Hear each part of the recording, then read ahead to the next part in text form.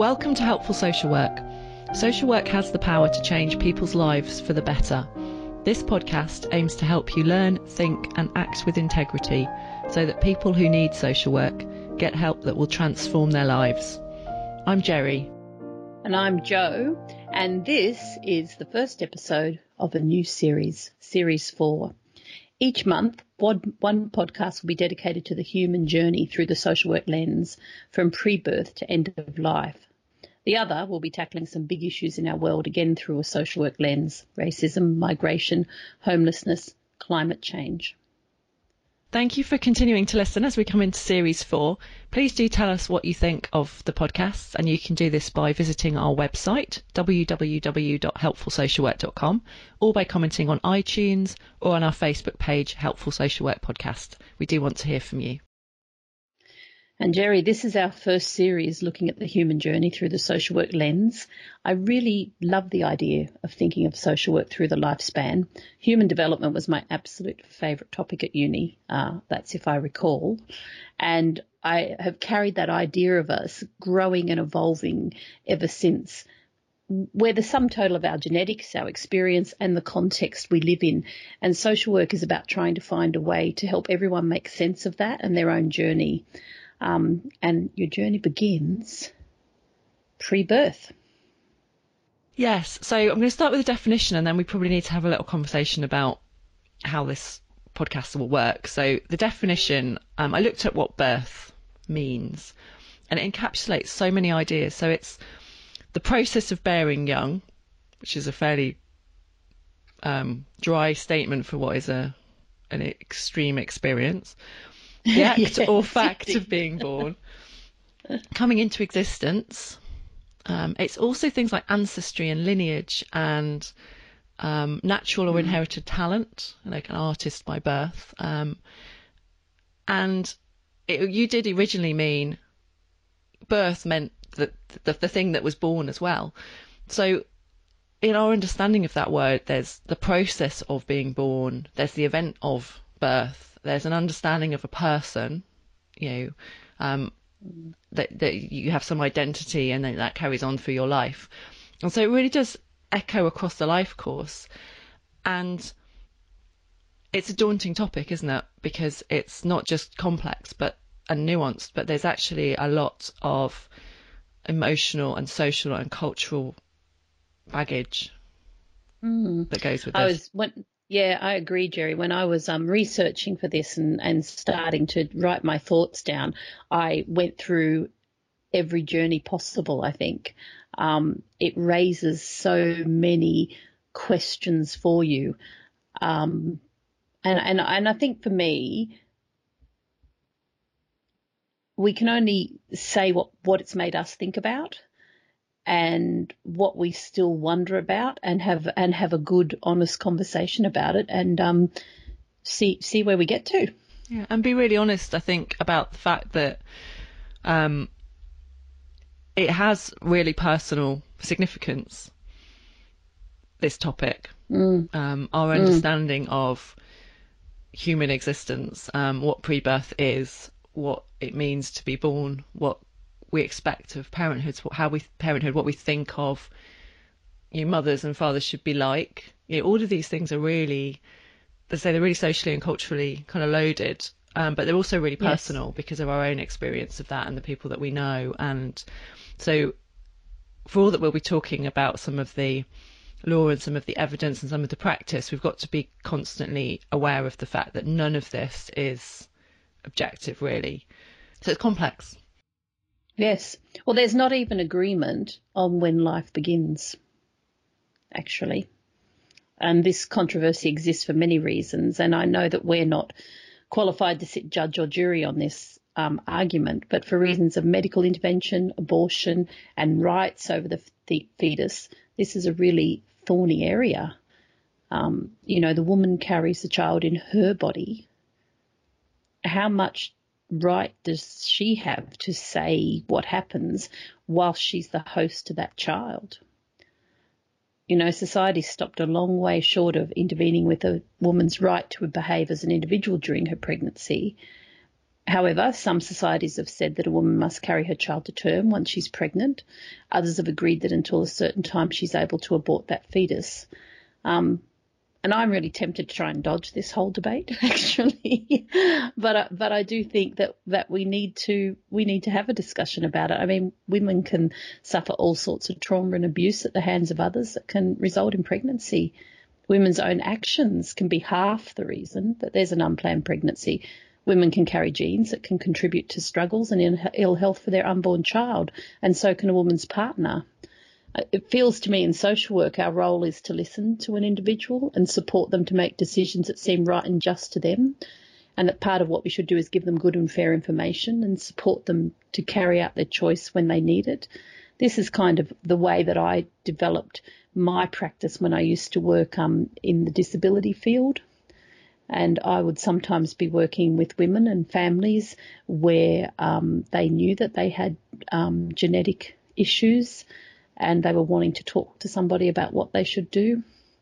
And it's really tricky, you know. You really need to examine your own values and belief systems around this issue. You need to understand when you think a child becomes a viable human, and, you know, when their needs start to be considered to be in competition with the mother's. And I think it's important to understand the legal, ethical and societal context you're practicing social work in, so you can understand the full impact of these values. I mean, I think empathy is the starting point, isn't it? And that's really difficult when it's something that is probably going to have resonance with you, that you need to be able to contain your own responses so that you can properly understand the other person's response. I mean, it's a core social work skill, isn't it? Absolutely. And it's difficult when it's something that can affect your own, touch on your own values and beliefs and experience so strongly.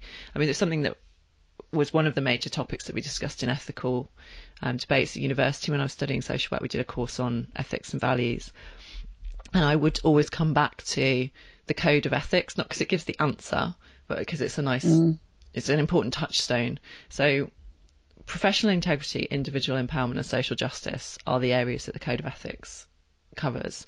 And in the discussion about human rights around birth, all of these three areas really matter, because we need to know what the professional expectations are and how this fits with our professional integrity and our personal integrity, and really be proactive about seeking support when there's a conflict. We do have to promote individual empowerment. So in this area, I think, as in many areas of social work where it's complex. It's complex because there's competing rights. So we've got to be thinking about rights and empowerment, but recognising that there will be overlapping issues probably, and that's where it gets difficult. And then social justice element of this, I really think, is about options for people. Yes, it's really something that gets you thinking. And for me, I thought I kind of started off thinking about the medical and legal and social definitions, and I started to think, okay, I'm really wanting to understand, what are we talking about in terms of pre-birth, in terms of the fetus or the unborn. Yeah, there's no language, is there, here either, that isn't loaded. I was thinking about when I was talking, I was thinking I'm picking my words. Yeah, but there's not the right way of saying anything. Again, that you have to listen, I guess, to what people say themselves, but also what the law and the evidence says. Yeah, and I think, you know, that the profession that's mostly involved with the parent is actually the medical profession, the health visitor, maternity nurses, the GP, and they're concerned with supporting the woman and her partner to maintain the health of their baby through their behaviour. The law talks in terms of viable and pre-viable fetuses. And it also talks about the child not having independent legal status until it is completely separated from the body of its mother. So I think it's probably quite helpful to think about why we would get involved at all, why the social work profession would get involved at all. Is this a potential child in need? So might the child need extra support if and when born? And there's also the potential child protection, may there be a need for additional protection if and when born? Or prior to being born. I think so. For me, the child in need one is when you may have a parent who is experiencing difficulty with their pregnancy, or who has had previous children born who have had disabilities or difficulties, and who knows that they might have the same obstacles, or has had some kind of test which tells them actually that their child will have issues. And scans can often show up issues, and the social work needs to be involved in supporting the parent. First of all, the distress that it causes when you know that there's something happening to your child in utero that you can't do anything about, and that you might not be able to carry that baby to term, or if you do, that they might become ill, and then support around any decisions that they might need to make, because not all people who have children who have lots of complex needs feel that they're able to parent those children, even if they are able to carry them to term. So there's a whole range of support work that social workers would be involved in there. Social workers who work in hospital settings or who work in disability fields would be involved in. And then for me, the potential child protection is often with parents whom we know who are behaving in ways that we believe is a risk to the unborn child. So, for instance, there might be extreme domestic violence in a relationship, which is causing injury and distress both to the mother and therefore to the unborn child. But there also might be drug use in that family, which is causing concern for the safety of the fetus, the health and the well-being of the fetus in utero, alcohol issues. There might be homelessness, so therefore difficulty managing, shelter and warmth and nutrition, and there might also be mental health issues where the mother might be self-harming or distressed in many different ways, and all of those can have impacts on the pregnancy. And what you've made me think, and we'll get into a bit more about child protection in a moment, because I think that is an area we need to discuss more, but what you've made me think about there in both areas, both in terms of children in need and child protection considerations, pre and during and immediately after pregnancy, are the fact that this is very individual, isn't it? It's very individual. Yes. But it's individuals in context again, and that's what the social worker is looking at, and trying within the law, obviously, and within policy, to allow that individual empowerment to come through. And that's really tricky. And one of the things that has made me think is that not only is it really helpful to look at evidence, but it's also helpful to hear from people who have been through this.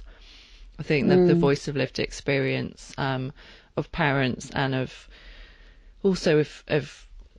children that have grown up with a disability, for example, or that have had difficult experiences in very early childhood, who can talk about what would have been helpful.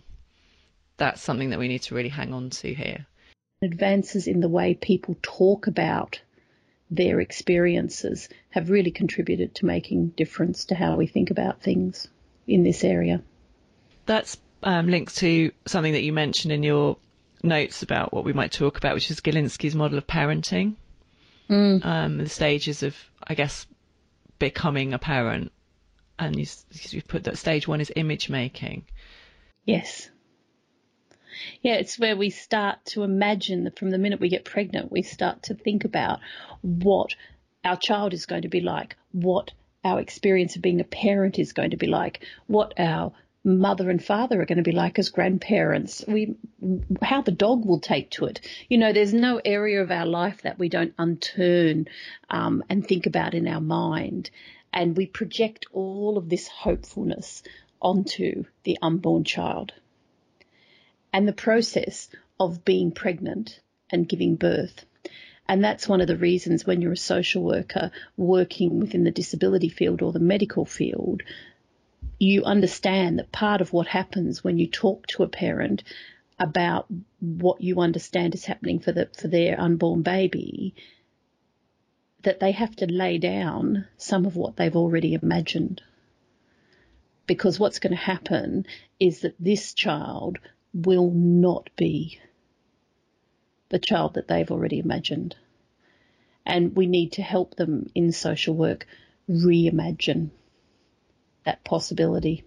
And I suppose that reimagining could also happen if somebody is really frightened about whether they would be able to protect a child, for example, if they've experienced violence themselves, and you would be wanting to help them imagine a future when they could.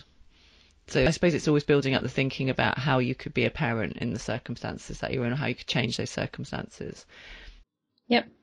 How you can respond to the different facts of what you've got.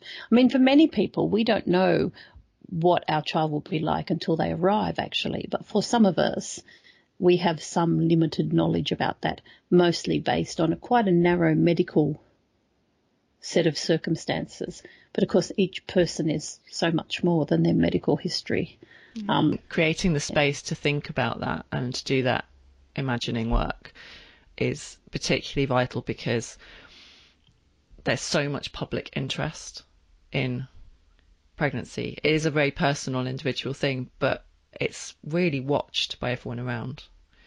You don't get to do this, do you, in your own space? So actually, for a social worker to create some space to think about this, where it's not constantly other people's views. It is a really, really big space, isn't it? And when you're pregnant, if you smoke, if you eat brie cheese, if you drink a glass of wine, if you exercise too much, if you don't exercise enough, if you wear clothes that are too tight fitting or too high shoes, or there's so many different things, some of which are based on evidence and some of which are based on nothing, that people offer you as advice when you're pregnant. And people feel that they can touch you, and they feel that they can talk about their own experiences or expectations of how you'll be as a parent. And these are not just people whom you're close to, who are your family, but these are people at your work.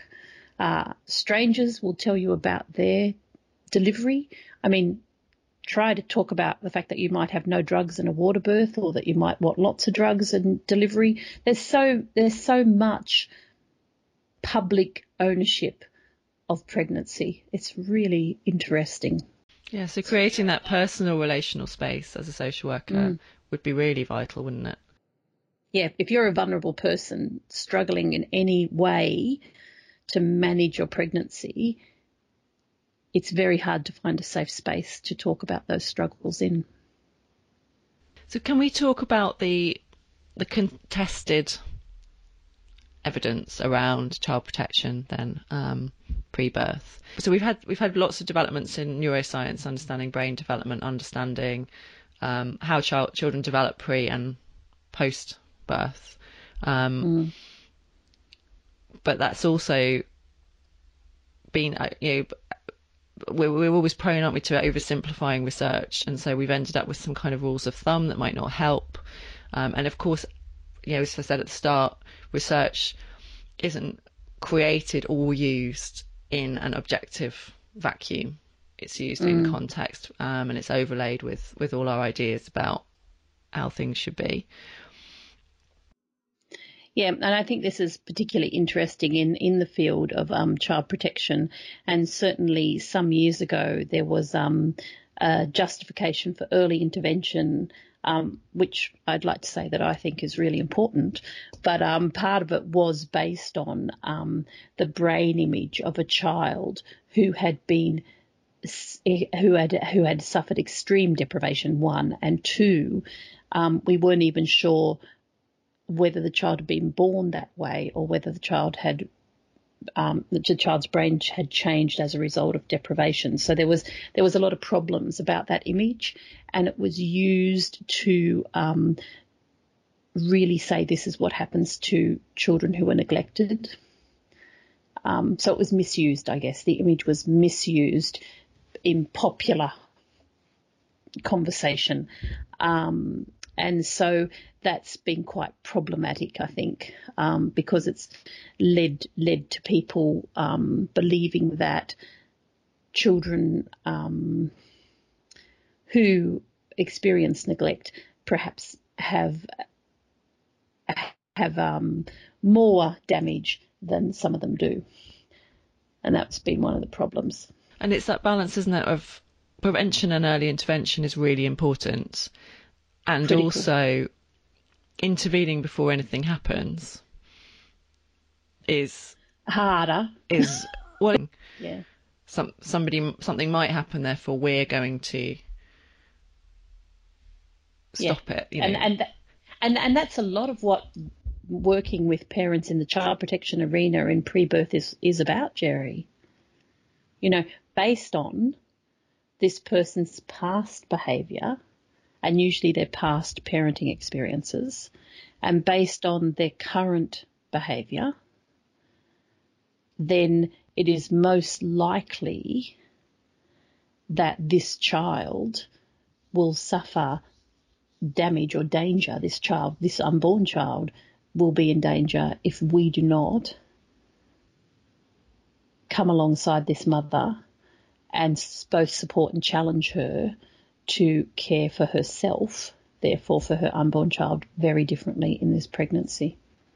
That's where it's so tricky, isn't it? And I think the question that you've posed again in the notes when we were thinking about this, you know, what are we trying to protect the unborn child from? And what might we be trying to protect the child from? Yeah, it has to be so clear, doesn't it? And so evidenced and so transparently discussed. And there's some really big issues here, aren't there? There's the fact that we don't want to be saying that someone's future is written in their past or their present. We have competing rights. The other thing is the fact that a lot of this discussion, I mean, you just said yourself, you're working with mothers, but they are in a network as well. And I think we do struggle to draw in all the people who are responsible and accountable. We also need to think about fathers in all of this, because actually this is the other really interesting thing, isn't it? Fathers are also expectant parents. Now their behaviour and their rights and their wishes are another part of this equation that social workers have to listen to and take into account. And if there's conflict between the mother and the father, that can be really, really difficult. And if on top of that there's also risk-taking behaviour on part of the father, in other words, drugs or alcohol, violence, extreme mental health, gang-related activity, whatever it is, then that can also be considered to be a risk to the unborn child. So I think it's the care and the transparency, isn't it, about how we go about looking at what is happening and what the risks are and what the best opportunity for everyone involved is. The thing that I come back to in this is some work that the Children's Rights Director did a little while ago, 2011. They gathered views from over 100 children who were or had been in care, and 43% of the children said that they wouldn't have had to come into care if there'd been more support. 21% weren't sure about that. But generally, children felt that parents should have had more support before children went into care. And I suppose that's the thing I come back to is what more can we do as a society? This isn't really just for social workers. Social workers do the best they can with the resources they've got, I think. But what more can we do as a society to ensure that when a child goes into care, they really feel that it was because there wasn't another option. There really wasn't. Not we didn't have the scope to offer sufficient family support.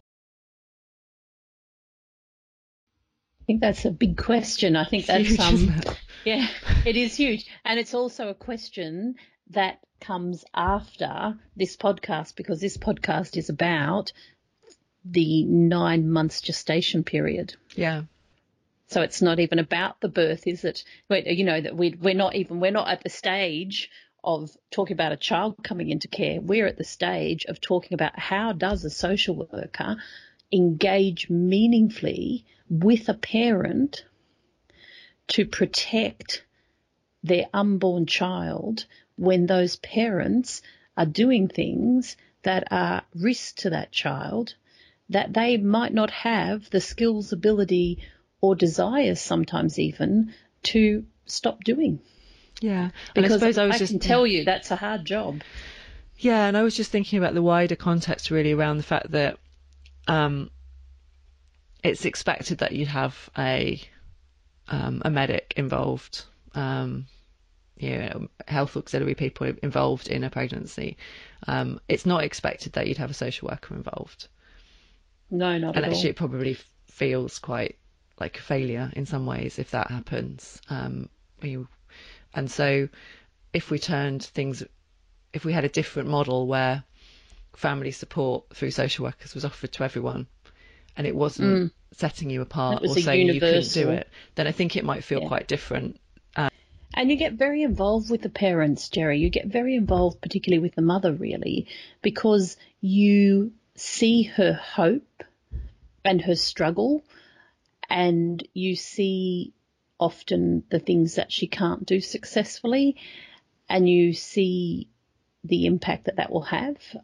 So you see that the lack of safety that you're able to introduce into the household means that it'll be very difficult for a newborn baby to go into that household. And yet you've really shared in that pregnancy, and you've used Galensky's model, and you've used all of the knowledge that you can about growing a healthy baby and everything with the mother. You've almost acted, in a way, you almost act like a coach and a mentor for the pregnancy, and then comes the day when the baby's born, and you also know that that baby has to come into care. And you see the damage that actually does to the woman, because it does. It's very distressing to bring children, newborn babies, into care for the woman. There's just no way around that. In terms of the impact on them is profound. And so therefore the impact on social workers is profound. And it's something that I've had to do a few times in my life, and I certainly hold the faces of those women and their child's in my mind. So it would be really great if as a society we could find ways to help women be healthy and safe, and men to be healthy and safe, but that's a big ask, isn't it? Yeah, and in Wales, local authorities have been asked to put in place pilots to help parents who've had children come into care, to try to work with them, to support them, not just with the loss and the grief, but also looking to the future if they might want to have another child. And I think that is something that we're starting to support with, but it's part of it, as you say, a much bigger picture of how can we help people have the opportunity and the options. And that's what the Pause program is about as well. It's about that idea that prior to another child being conceived, if you wish to successfully parent a child, you need to be able to work with someone to support you to gain the skills and improve the circumstances. And as you say, deal with the grief and the loss of that situation. But I think this is an area that just should remain troubling to us. It really should be something that challenges our legal, ethical, human and social frameworks. We should also question the overrepresentation of people who experience poverty in this area. And the other thing we should question is the almost automatic inclusion of former looked after children. So, if you're a young child, if you're a young mother-to-be who has also been looked after, then that is a real red flag in terms of, child protection. And I wish it wasn't, because I'd really like to think that if we'd been successful in our interventions, then the cohort of young people who had been in care would be amongst our most successful parents. And that is something to aspire to, isn't it? I think we should always be questioning and aspiring. So yeah, pre-birth it's an area where some of the biggest questions about identity and rights and protection arise.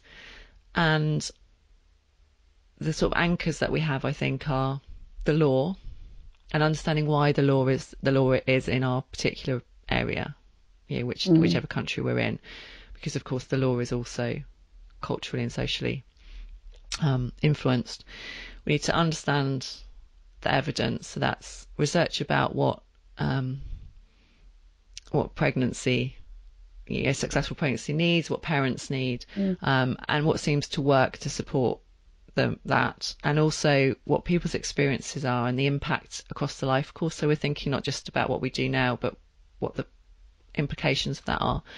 I think we do need to seek support as social workers, because it's traumatic work and difficult work, and it will very likely resonate with us personally. And it's also important to work together to influence the social context so that there are more equal opportunities and options across society. Yes, so I think we should leave everybody with 2 questions for reflection. And I think these are goodies, and they're certainly ones that I thought of very carefully while I was thinking about this podcast. What are my beliefs and values around pregnancy, birth and care for unborns and newborns? And what do I see as need or need for protection? And how does this fit with the law and evidence?